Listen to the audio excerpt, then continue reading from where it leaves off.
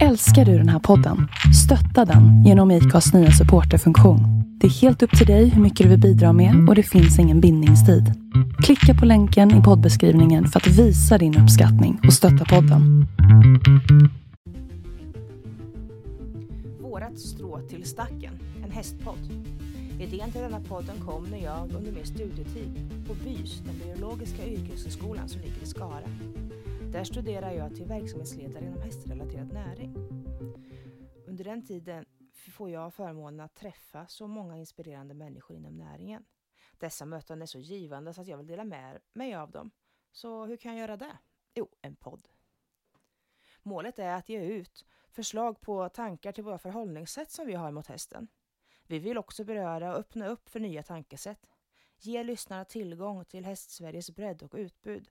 Och försöka täcka de flesta områden inom häst. I podden Vårat strå till stacken så ställer vi oss frågan: vad är det vi gör eller faktiskt inte gör? Så välkommen till Vårat strå till stacken. Nu kör vi! Hej och välkommen tillbaka till Vårt strå till stacken. Idag så på dagens tema kommer jag på för länge sedan egentligen, men det påminde mig när jag öppnade upp nummer 4 av tidningen Ridsport. Och där stod det rubriker Den osynliga smärtan. Så var det bild på en ryttare och sen höft. Jag bara, vad menar de nu?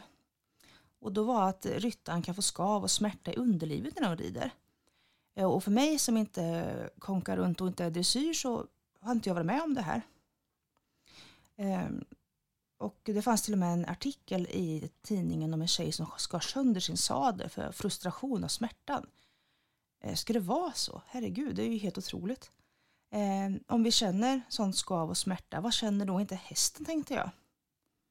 Hästen som inte pratar med oss på verbalt, om vi inte lyssnar på den. Massa tankar. Men som sagt, när jag läste detta så ringde jag direkt upp Ellen och frågade: är det verkligen så här? Ska det vara så här? Vad sa du då, Ellen, när jag ringde? Jag svarade att alla ser vi olika ut där nere. Och där har man egentligen svaret. Ja, det är inte så mycket mer att säga om det faktiskt. Sadlarna är väl kanske inte riktigt tillpassat oss alla där nere. Men då kan man nu få tag på Maria Hallring. Ja, precis. Som är dagens gäst. Maria fick ju jag tag på via Ellen då. Du hade hittat henne och bjudit hem till dig, va? Så var det, ni hade någon sadelprovning, klinik-ish. Jajamän. Jag fick av en annan bekant, en fällesbekant av Maria och mig, Per Vårder. Han kom hem till oss och har lite undervisning ibland. Och då kom han med en sadel en gång och så sa han: Ellen, sätt dig i den här. Nu ska du nog känna skillnad.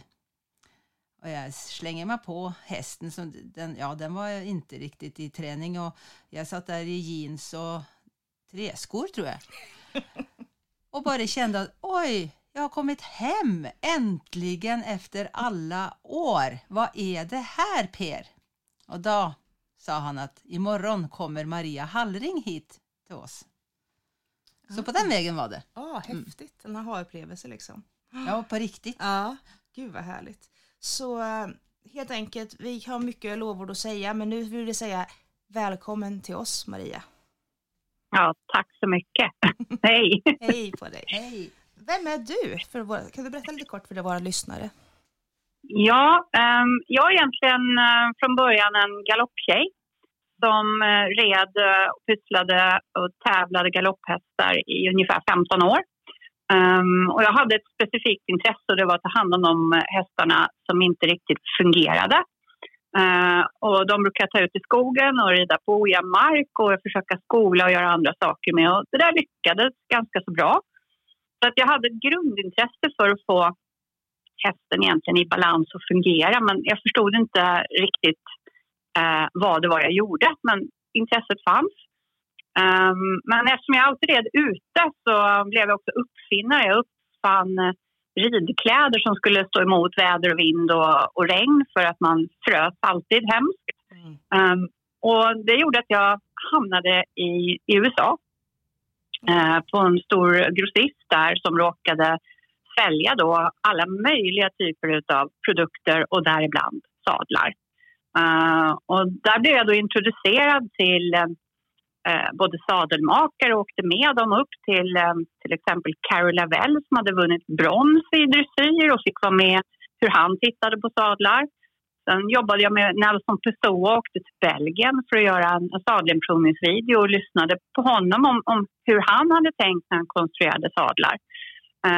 Och sen träffade jag Tad Coffin och Peter Menet och flera till. Och det här ledde till att jag fick ett väldigt, väldigt stort intresse för just sadlar som jag tog med mig hem 98.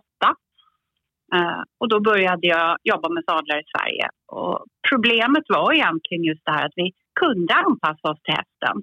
Men ju mer jag jobbade desto mer problem fick jag med att komma hela vägen med ryttarna.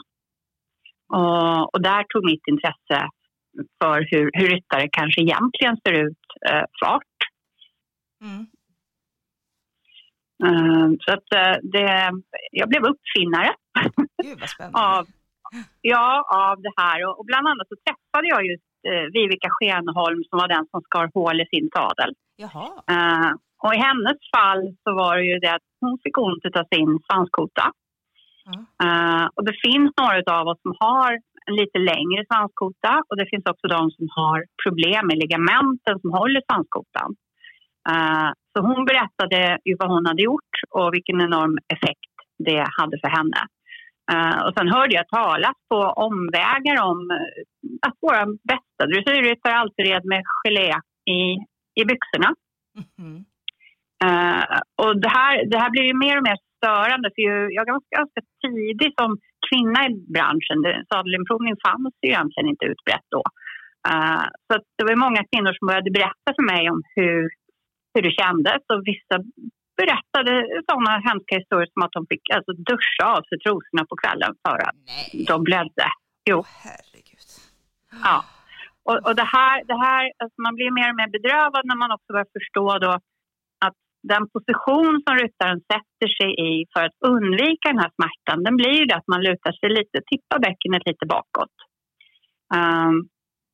När man tippar bäckenet lite bakåt då händer fysiskt en rad saker som både påverkar vår kropp och hästen. Och i korta ordalag så kan man säga det att om du tippar bäckenet bakåt, vilket är en reptilhjärnaförsvar mot ont fram i underlivet, då hamnar du på bakkanten av sittbenen och då trycker de rakt ner i hästens rygg. Du förflyttar din tyngdpunkt från att vara i centrum över låret till längre bak i sadeln. Och när du hamnar där då måste du helt plötsligt spänna både dina långa ryggmuskler och långa magmuskler för att bibehålla din position eftersom du är lite bakom rörelsecentrum. Det i sin tur gör att du får en stor hävkraft i tygen som du inte känner, för du känner inte att du är tung i tygen utan du har en större kraft än vad du själv märker av. Och du är samtidigt tvungen att klämma med låren och med knäna. Jag menar med faller bak med höften. Jag sitter här och juckar på stolen nu och tänker, vilket håll är det om du tänker om du rullar bak så att du kommer på bakkanten på rumpan. Ja. Då riktas ju dina lår framåt. Ja, alltså alltså själva socketen där lårbenet fäster in blir mer framåtriktad. Ja. Och det gjorde att när jag till exempel började designa sadlar så tänkte jag att vi behöver ordentligt framskurna kåpor för vi i Sverige har ju så långa ben. Men när vi väl började få ryttaren att sitta i vertikalt med en neutralt bäcken, då ramlade ju benen ner. Precis. Istället för framåt. Ja. Och det i sin tur ledde då till att vi behövde inte alls alltid så framskurna kåpor. Vi var tvungna att revidera det. Det vi däremot behövde göra, det var att se över var vi hade stigbygelkramporna någonstans. Så att man fick stöd under kroppen istället för framför kroppen. Idag sitter till exempel väldigt, väldigt många, främst hoppryttare men även en del dressyrryttare och rider i kapp sin fot. Och det betyder att om du har en balanspunkt bak på sittbenen men att stigbygelkrampan är så pass långt framför ditt pubisben så att du egentligen har stödet för foten framför dig. När du reser dig upp så måste du då luta dig framåt Och knipa lite med knät för att komma dit, för att komma ikapp din fot för att komma upp där. Annars kommer du inte upp. Gud vad jag känner igen mig. Så du funderar så mycket på sånt här. Hur sitter jag inte? Hur påverkar jag? Och, ja.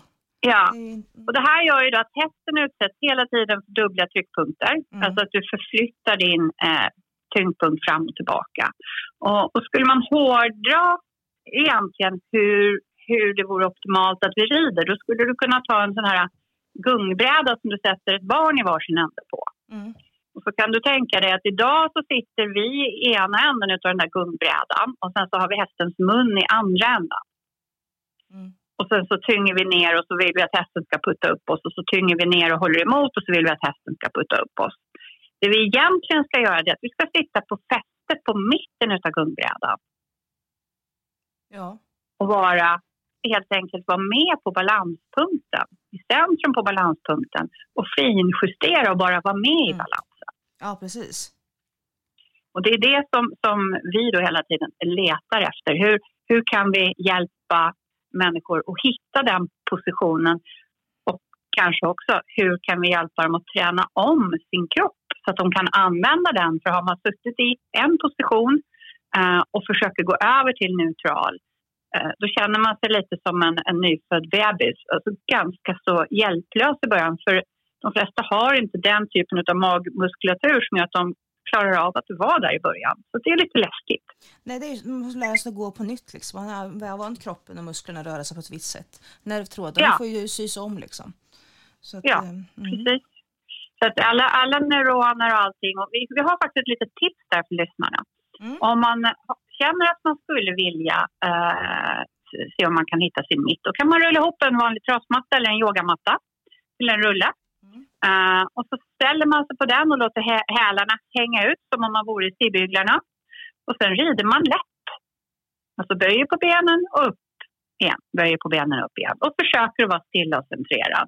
Och märker man då att rumpan åker bak och överlivet fram, då är man förmodligen van att rida i den positionen. Och det vi vill är att man ska kunna böja på benen och bibehålla positionen på rumpan och överlivet. Ja, så det är ett litet tips. Bra övning, bra övning. Jättebra, får vi hem och testa och känna. Superbra. Och gud, jag kommer helt av mig här när du pratar på. Jag sitter och faktiskt tänker så mycket på vad du säger, så jag blir helt stum. Det är så intressant, men det är konstigt också att man inte har börjat, att det inte är mer självklart liksom. Det är självklart att köpa såna här schabrak med bling-bling och hästar och allt möjligt till höger och vänster. Men det känns inte så självklart för min lilla hästvärld att prova sadel. Och jag hoppas det blir mer och mer vanligt. Förstår du vad jag menar, Maria? Ja, jag förstår verkligen det. Och det här är inget fel. Det är ju så här att vi har ju ärvt ridsporten från en militär kultur. Där hästarna såg ut på ett visst sätt och de som red såg ut på ett visst sätt. Och man red egentligen väldigt vertikalt. Om ni tittar på alla gamla filmer så red man vertikalt. Men i takt med att ridsporten blev en sport och gick över till en fritidssysselsättning, så tappade vi en hel del utav kunskapen. Manskapssadlarna försvann. Det finns ingen sadeltillverkning överhuvudtaget i Sverige, så ingen kunskap om det här. Och samtidigt så gick man då över till den engelska typen av sadel, som egentligen var framtagen för den lätta stående fälttävlanssitsen, kan man säga. Den byggdes originellt av en man som heter Colonel Dunlop, och det var alltså en fransk ryttare och tränare vid Cade Noir i Frankrike. Och det var ju för att de red ju mycket steeplechase och fälttävlan och den typen. Så att den engelska sadeln var till att börja med inte riktigt framtagen för att sitta så mycket i. Sen kom dressyren som sport, och man hade olika typer, lite grövre hästar i England, hunter-typen av hästar. Vi hade lättare, smala hästar med lite längre ryggar i Frankrike, Tyskland och liksom ner i södra Europa. Och sen hade vi de spanska hästarna som var korta i ryggen och lite grövre. Så att sadeltyperna som växte fram, de baserades ju både på den ridkultur och den typen av hästar man hade. Och när vi började sporta här då, det kom in fler kvinnor i sporten, då hade sadlarna smalnat av ganska mycket, och även hästarna började nu så småningom bli lite nättare. Så egentligen så kommer problemen av att vi inte förstår hur vi ser ut. Men att sporten växer väldigt, väldigt fort och att avelsmaterialet förändras väldigt fort. Det händer väldigt fort och det är ingen som hinner tänka på det här. Tränarna överallt lär ju sig att de ska säga åt att tryck ner hälarna och sträck på ryggen och luta dig inte hit och luta dig inte dit. Och gnällde man så skulle man hålla tyst och rida. Och det är ju den kulturen vi alla, i alla fall alla vi som är 50 över, är uppvuxna med. Ja, jag med. Ja. Jag är inte 50 än, men... Ja. Så att här ska man inte gnälla. Om du då betänker att de flesta barn lär sig rida i en sadel som är ännu längre kanske i sätet, så att de sitter ännu längre från stigbyggelkrampa. Då lär sig barnen från början att de skrittar så går det fint och sen så kommer de över och ska börja trava.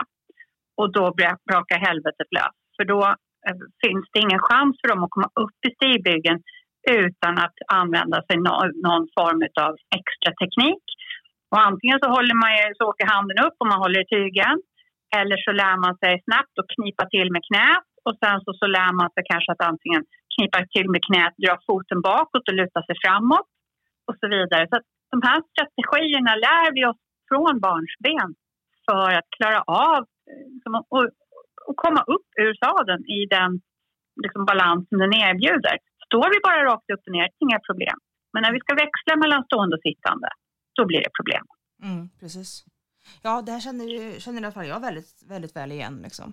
Men jag tänker också, vad är den enkla ridningen då? Är det rida barbacka, belastar man hästen lika galet då? För jag tycker att det här släpper sig i bilen ibland, så det är skönt, för då kommer man till en typ av neutral position. Det är säkert olika för alla. Men... Ja, att rida barbacka lite är oftast en alldeles utmärkt övning. Om man inte har ytterligheter. Det finns hästar som är för breda för någon med exempelvis lite smal höftvinkel. Så de får inte ner sina ben. Och sen så finns det hästar som är så smala och för spetsiga så att det bara blir vingligt. Den smalare hästen kan man ju faktiskt lägga ett par paddar på. Dubbla vojlockar och lite fårskinn kanske. Och sen kan man sätta en tömkörningsjord på den. Ja, just det. Och det gör att man kan öva på att rida barbacka på ett bra sätt. Det fina med barbackaridningen är ju då att du inte använder stigbyglarna för att korrigera din tyngdpunkt. Nej, precis. Utan du lär dig som använda tyngdpunkten. Och det är bara en sak, man kan inte sitta bak på rumpan då heller, utan du måste rulla upp i neutral så att du får ner vikten lite mer över låren för att det ska bli rätt. Och då avlastas hästen. Ja, precis, för det var min andra fråga. Hur påverkas hästen av barbackaridning? Ja. Så att man kan säga så här att de två ytterligheterna här, oavsett om du har sadel eller inte, så är det så att om du sitter tungt på rumpan och på baksidan utav sittbenen, då får du alltid en centrerad belastning uppe på hästens rygg. Om du rullar upp i neutral och har rätt bredd under låren så att du kan lägga över vikten där, då belastar du ner över låren och hästens bröstkorg på sidan. Och det är en oerhörd skillnad för hästen. Och för det du vill att hästen ska kunna använda det som den är byggd, alltså den har något som kallas recoil, den ska kunna studsa upp med framdelen, trycka upp bröstkorgen mellan bogarna. Precis. Och det här har ju Marie-Therese Engells forskning bland annat visat, att när ryttaren antingen sitter i svank och trycker fram eller lite bakåt och trycker bak, så åker hästens bröstrygg ner. Alltså du får inte upp den mellan bogarna. Och det gör oftast också att du får den viker in nosen och du får inte riktigt kontakt med den, för bröstkorgen kommer inte upp. Och då har vi kanske börjat att vi söker kontakten istället för att hitta sätt att få upp bröstkorgen. Det första är att hitta en neutral sits och släppa fram handen så att hästen kommer upp och fram. Och det är alltså väldigt svårt för hästen när vi sitter tungt på ryggen. Och där finns det en sak till, och det är att hästar gasar när vi hamnar lite i bakvikt. Ja, precis. Så att det är som att sätta på gasen. Vill du lugna en häst så ska du egentligen då rulla upp. Och anledningen till att hästen gasar när vi kommer bak, den är intressant, för egentligen så styrs all rörelse i hästens kropp av anspänningen som den använder i sin rygg, alltså i ryggmuskulaturen. Okay. Och all form av spänning i ryggmuskulaturen, den är egentligen till för att stabilisera så att den kan öka farten. Så när vi sitter och studsar eller trycker till så skapar vi både spänning för att vi har en vikt ner på, som gör att den måste spänna sig. Men det blir också en punkttryck och en information till ryggen som säger spänn de här musklerna. Och för hästens del så översätts det till öka farten. Mhm. Vad häftigt. Så att, och det finns forskning på det. Och jag tror att vi har nog hänvisningar till det lite i våra grupper och i våra kurser. För att det är väldigt, väldigt spännande hur forskningen på hästens rygg egentligen har tagit sig framåt enormt mycket de sista 20 åren. Men den har inte kanske kommit ut och omvandlats till praktik. Nej, men det du pratar om, det känner jag ju igen, för att man oavsett skolad häst så kan man ju styra hästen med sitsen och sätet, och man kniper med rumpan så går den framåt och vikten och allt det där. Att hästen är så känslig, säger man ju. Det är klart den påverkas jättemycket av det, tänker jag. Ja, den påverkas av oss på flera sätt. Dels är ju då ryggen en stabiliserande del av kroppen. Den ska ju stabilisera, och då du tänker så här att när du vill öka farten, det är ungefär som en slangbälla. Att ju hårdare du spänner slangbällan, desto mer kraft får du framåt. Det är likadant att du spänner ryggen lite hårdare när du vill ha ökad fart om du är. Ja, precis. Men har det någonting med sadeltvång att göra, att den ger spänning i ryggen? Ja, alltså sadeltvång kan egentligen handla om ganska så många saker. Okay. Och det är olika saker. Ofta så ser vi att hästar som är väldigt, väldigt rörliga i sin bröstkorg i rotationen från sida till sida och kanske har ibland lite längre tonutskott. När de får på sig sadel och ton och de roterar lite åt sidan och det blir trångt för dem vid sadeln. Då kan de få just det här med sadeltvång. För egentligen så hästen, eftersom den vill styra sin kropp med ryggen. Och ligamenten och fästena som ligger in precis vid mankens bas är så otroligt viktiga för att den ska kunna få upp sin bröstkorg.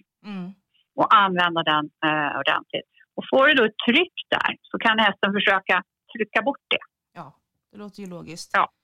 Jag tänker bara om och om igen vad snälla hästar vi har som går med på allt möjligt. Det är helt otroligt. Ja, de är jättesnälla. Ja. Det är det som är problemet för dem. Det är nästan så att varje gång jag träffar någon som säger att ja, men den här säger ifrån, och säger vi, ja men det var väl en himla tur. Ja, vilken smart häst. Ja. Ja, det är så häftigt. Gud vad roligt. Men alltså, du sitter ju inte i samma del av Sverige som jag gör.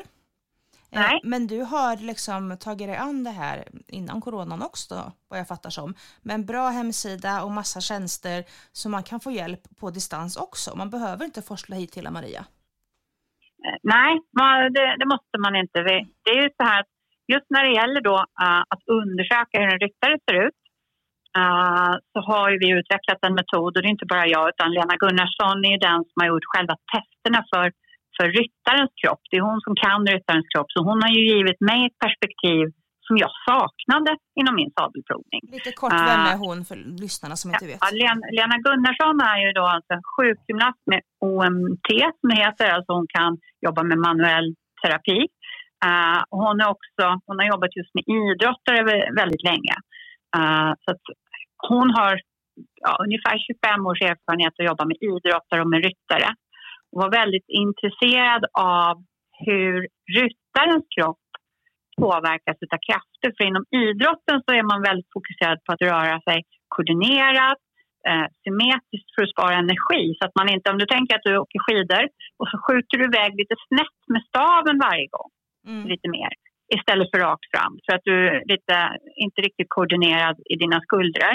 Och sen så skjuter du lite mindre med den andra. Så då måste kroppen hela tiden korrigera för att åka rakt. Då går det åt massor med energi. Och hon ställde sig frågan om det kunde finnas liknande samband med häst och ryttare. Alltså hur ryttaren påverkar hästens sätt att röra sig. Så Lena hade då utvecklat den tekniken. Så vi hade egentligen samma intresse fast kom från 2 olika håll. Och när jag hade upptäckt hur jag kunde forma ett säte för att kanske passa lite fler bäcken och sätta några fler bäcken i neutral, Då träffades vi och sen så började vi titta på om vi kunde utforma någon mätmetod för att ta reda på hur man ser ut på undersidan. Och vart eftersom vi gjorde det så var vi ju tvungna både att hitta sätt att få ryttaren att röra sig som gjorde att vi både kunde få ett avtryck och få information om hur ryttaren ser ut och vad den behöver. Och Lena kan ju idag göra ganska mycket av de testerna hon också på sin sida på Equestrian Physio. Så där kan man då, om man har lite större problem som ryttare, göra en videokonsultation om man inte träffar henne. När det gäller mig då så har jag ju några ombud runt om i landet som jag och Lena har lärt upp så att vi faktiskt har människor som kan mäta bäckenform och göra de här testerna på lite olika ställen i Sverige. Och när man väl har det första testet och har gjort det, då kan man få hjälp av mig också med att titta på sin häst via video. Och sen kan man ju se om det är så att man ska justera den sadeln man har eller vad det är nu man behöver göra när man väl har kommit underfund med hur man ser ut. Ja, så bra. Då blir det tydligt. Ja, för det kan ju vara så att vissa av oss ser ut som att vi, när vi tittar på bäckenavtrycket så är man kanske ständigt i vänster galopp. Att sitt ben är framför det andra och att pubis då inte riktigt centrerat. Och det ger ju genast ryttaren massor med information om de svårigheter de upplever när de sitter i sadeln. Ja, precis. Ja, Absolut. och då kan man ju ta med sig det här avtrycket till en naprapat eller en osteopat eller kanske sjukgymnast eller en kiropraktor och få hjälp med att jobba med att manipulera och rätta ut så att man kommer i neutral och sen kan träna så att man kan få sitt bäcken i mitten. Och vi ser att väldigt, väldigt många lyckas träna och förändra sina avtryck genom träning. Och medvetengöra. Ja, exakt. Som jag hörde när vi pratade om med Ellen och hennes dotter Emma här, att hon sitter och hänger på ena sidan höften när hon kör bil. Bara det ändrar ju hennes hållning. Så att hon tänker på stå rakt, hon kör bil bara. Den lilla rörelseändringen gör ju hela henne skillnad liksom. Ja, just att det här är en av Lenas käpphästar, att vi behöver bli medvetna i vardagen. Och att kanske inte skicka med för mycket träningar utan istället skicka med övningar man kan göra i bilen eller när man borstar tänderna eller när man står vid spisen. Så att man blir medveten om vad är vikten? Står jag och hänger nu på ena höften igen eller vilar jag alltid på det där benet eller drar jag alltid upp ena skuldran? Varför gör jag det? Och att hitta övningar som kommer åt. Man kan säga att det är 3 viktiga segment i kroppen. Det ena är just skuldror och bröstkorg som gärna drar iväg åt ett håll. Och det andra är då höfter. Och det där vi stabiliserar höften med både midja och gluteusmuskler och hela gördelmuskulaturen. Och sen har många också problem när det är vid fötterna. Det kan vara fötter eller anklar som sticker iväg och inte är stabila. Och det påverkar oss då när vi kommer upp i sadeln. Ja, självklart. Det är ett mervärde. Det handlar inte om att anpassa en sadel till en häst, utan du får ju som kund hos dig då, eller engagemang i den här, får man ju då ett mervärde att man blir mer centrerad som människa. Klänningen hänger snyggare på midsommar, tänker jag. Man slipper mer verk. Och man medvetengör hur man står när man steker köttbullar. Alltså, förstår du? Det hänger ju hela livet. Ja, och det är ju lite så att det finns ett visst värde i det. Som jag har jobbat väldigt länge med att prova ut sadlar, så hade jag ju otroligt länge problem med att hästar var asymmetriska. Och de flesta som går hem och tittar på sin sadel och tittar på hur den hänger på hängaren kommer att se att den är lite plattare på vänster bossa exempelvis. Men de kommer ofta uppleva att sadeln glider ner lite på högersidan fram på det sätt. Och att höger stigbygel då hamnar lite lägre, att de känner sig att de är liksom längre där. Och det här försökte man ju padda och man försökte rakrikta hästar och vi försökte göra en rad saker. Men jag ställer mig frågan, finns det någon djupare orsak här? Finns det någon vetenskap runt det här? Och jag hittade det 2013 via Science of Motion. Okay. Han hade studerat kunskapen från bland annat Denois om hästens rotation. Okay. Och när jag och Lena då tog det här med kroppens symmetri och ryttarens hävarm och förstod att om hästen nu roterar och är mest förmåga att rotera höger och vänster i sin rygg och bröstkorg just där vi sitter, där ryttaren sitter. då får vi ju en ganska så stor effekt bara av att jag sätter en ryttare på hästens kropp. Om vi sen då avlar fram mer rörliga hästar som roterar ännu mer och rider på dem när de är yngre och sätter en kanske lite mjuk sadel med lite paddar och annat mjukt under, då får vi ingen stabilitet. Nej. Så det här för mig så var det väl egentligen så att skulle jag verkligen kunna hjälpa mina kunder, då var jag tvungen att gå till botten med hela liksom kedjan här. Det är inte bara sadel utan det är hästen och det är ryttaren och vad påverkar vad. Och det gör ju egentligen att vi kan få en mycket bättre långsiktighet istället för att vi säger att men nu måste vi stoppa om den här för nu blev den här sned. Så kan vi säga det redan när vi bokar att men du har en rotation här. Ska vi titta på hur du sitter och rör dig på hästen och hur liksidig du är och på din häst innan vi ens börjar. Så kanske vi kan komma åt de här grejerna så att du verkligen får ett värde av att du köpte en ny sadel istället för att den också är sned på 3-4 veckor. Ja, precis. Jag tänker på det ju parallellt till att man köper massa ansiktskrämer och schampon och grejer som det här är bra, jättebra i butik, kommer hem, man har ju mycket som helst i hyllorna innan man får det som passar liksom. Och då får man liksom passa ut det som passar från början och vara med och få till det. Så du behöver inte ha 100 olika utan du kan ha 1 eller 2 som är bra. Ja, och det ställer lite krav på att ryttaren är engagerad och kanske inte vill köpa en färdig lösning. För om jag ska vara helt ärlig och ganska kritisk mot min egen bransch så är det så här att om du tittar på hur sadlar såg ut förr i tiden, vi har använt sadlar i ungefär 5000 år. Så byggde man dem på att man gjorde 2 stycken ganska så långa, rätt så hårda delar. Om du tittar på en västensadel eller en stocksadel eller någonting. Som du anpassade till hästens bröstkorg på sidorna. Ja, så att man gjorde sidorna först så att de hade formen av hästens bröstkorg. Och sen satte man fram en framdel på dem så att de skulle bibehålla det avståndet och den vinkeln som hästen hade. Och så satte man på en bakdel också som också då såg till att den här hade den här formen.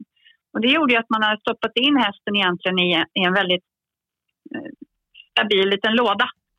Kan man säga. Liksom. Ja, så att den här lilla lådan då som man satt uppe på hästen som hade hästens form. Den drogs inte åt sidorna för den var ju stabil både fram och bak. Och den var anpassad till hästens sidor. Och det gjorde då att du kunde sätta på en militär och du kunde sätta på en cowboy och du kunde sätta på deras utrustning och allt vad de skulle ha med sig i packning. Utan att grejerna gled iväg eller åkte från sida till sida eller åkte någonstans. Utan det var stabilt kvar på mitten. Och så går vi tillbaka till den moderna sadeln som är utvecklad från en steeplechase-sadel där man skulle rida i 8 minuter i ganska hög fart över hinder. Och den är uppbyggd från hur bred hästen är längst fram vid manken. Och sen sitter det sidodelar bak på dem som sitter ganska nära varandra och uppe på hästens rygg. Så de bidrar inte med någon stabilitet i sidled. Nej. Och sen sätter du på mjuka bossar på dem för att avlasta då, för att ha det istället för de här grejerna som man hade på en västernsadel. Och de här mjuka grejerna ger ju inte heller någon stabilitet. Nej, just det. Nej.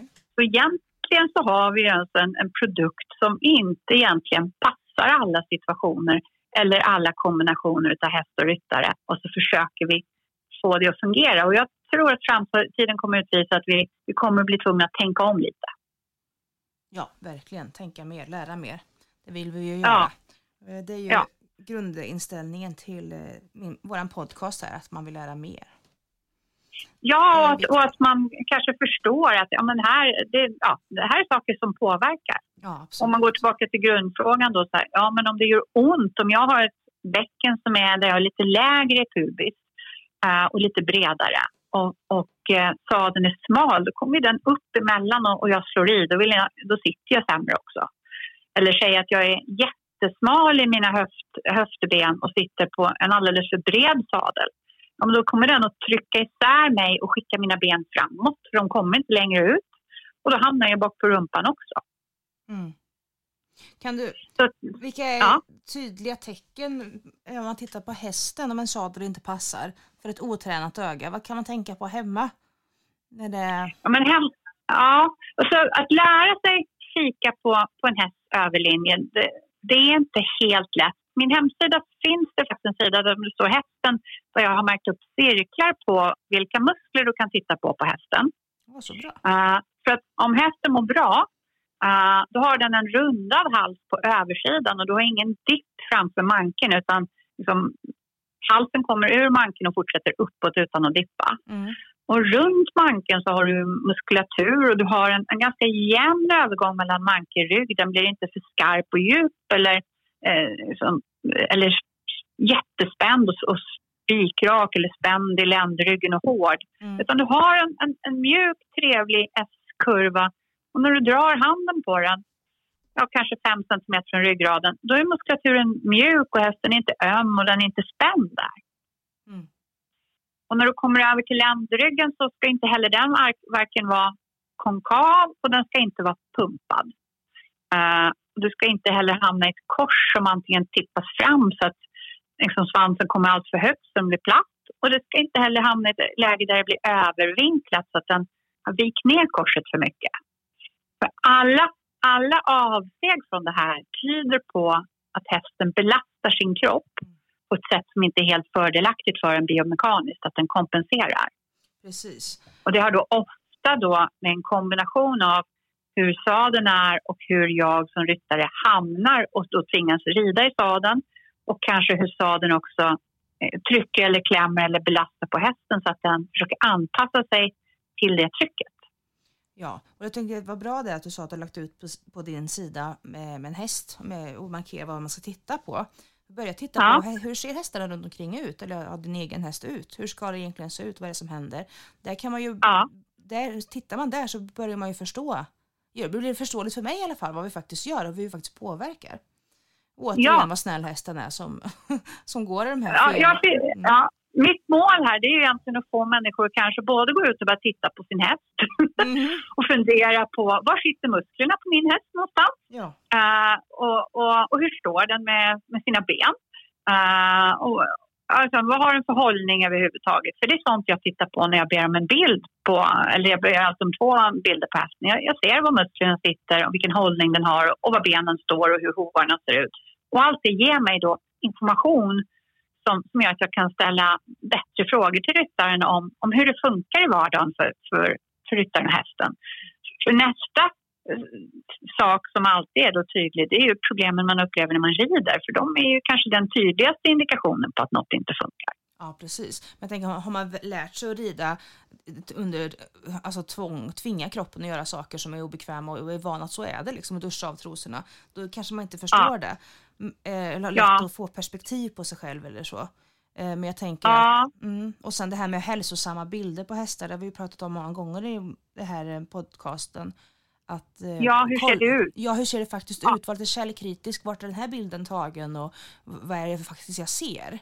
Det tar tid att lära sig att se en häst. Vad är det faktiskt ögat ser? Och vad ska jag uppfatta? Men då kan man ju gå till sidor som har en bra grund liksom. Så man får träna ögat.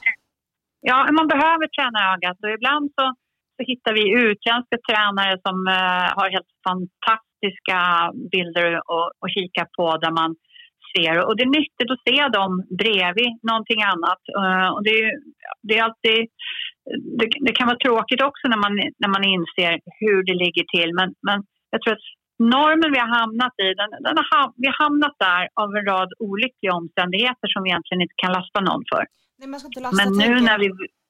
Jag tänker att vi gör så gott vi kan. Oj, jag har gjort fel i 15 år. Ja, men du gjorde så gott du kan. Men nu vet du bättre. Vad roligt. Grattis. Fortsätt att jobba med det. Alltså klart man får en sorg och blir ledsen om vad jag gjort mot en häst och lalala. Men det handlar inte om det. Jag tror man gör så gott man kan. Så och idag är en ny dag. Imorgon är en ny dag. Tänk liksom att nu har jag fått det här med mig. Och ibland så får man det kanske mot sig på ett sätt. Jag vet när jag hade min första interaktion med Jean-Luc från Science of Motion, så var det i en post som handlade om hur vi sitter och rör oss på hästen. Och jag levde då i en föreställning om att jag var en väldigt mjuk och följsam ryttare, för jag var mjuk i midjan, och jag tyckte att det var jättebra. För jag upplevde att hästar blev lugna när jag satt på dem. Jag upplevde att jag kunde lösa. Och så sa han, nej, det är inget bra. Och det var ju ganska provocerande. Ja, visst. Men när han sen förklarade att hästen roterar från sida till sida, och det är ungefär som om du går och viftar för mycket på höfterna, så får du ingen kraft uppåt, för kraften faller ut åt sidorna. Och eftersom jag då har en hävkraft med min vikt, som jag är meter ovanför hästen, om jag då ger efter för mycket och har lite dålig kroppskontroll och kanske dessutom är lite starkare högersida, då kommer jag öka den här rotationen åt sidan på hästen.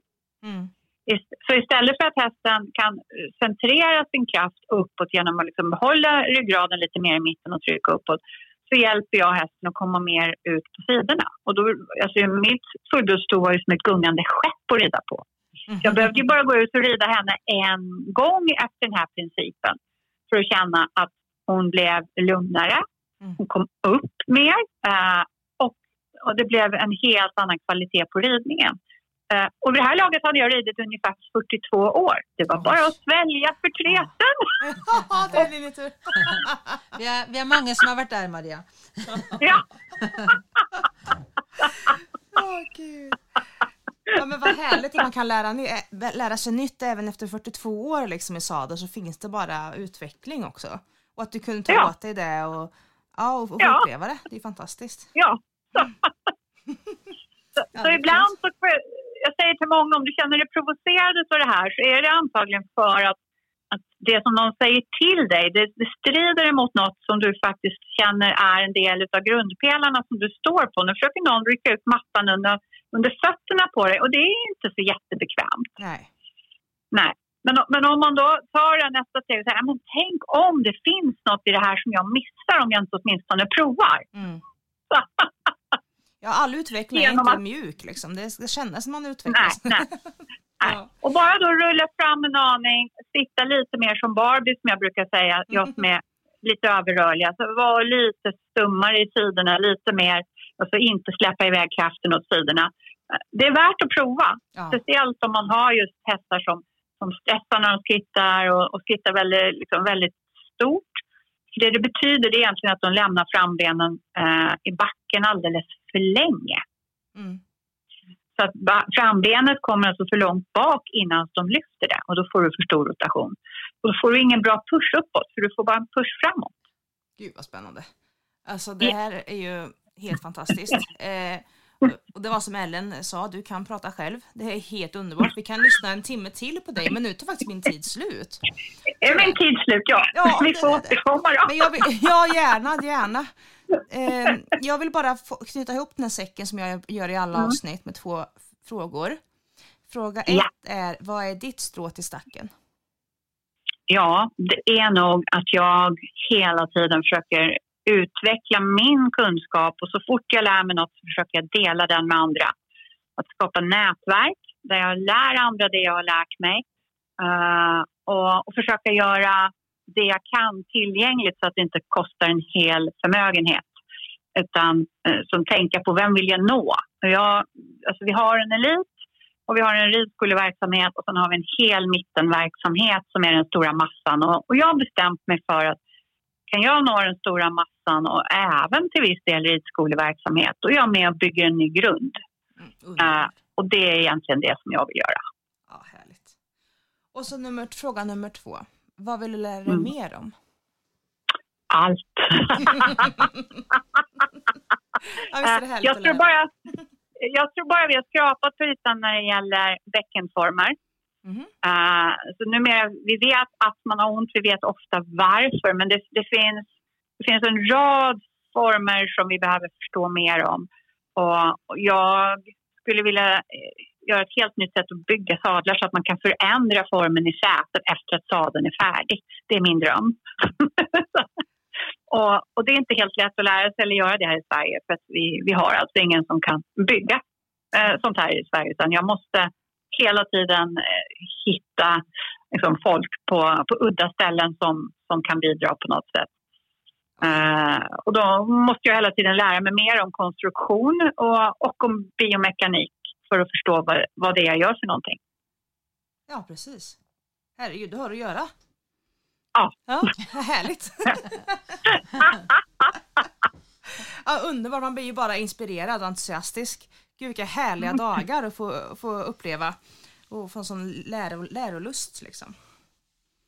Ja, men jag tror att det kanske är Så jag har säkert alla möjliga bokstavskombinationer och vi brukar säga i det här nätverket att ju fler desto bättre, för det underlättar när man vill lära sig nya saker. Eller hur? Ju mer bokstäver desto bättre. Skriva långt mycket meningar. Ja. Men då säger vi tack så mycket, eller hur Ellen? Tusen tack Maria, det är alltid roligt att lyssna på dig. Ja, tusen tack för att ni ringde. Vi hörs. Ja, det gör vi. Hej då. Hej.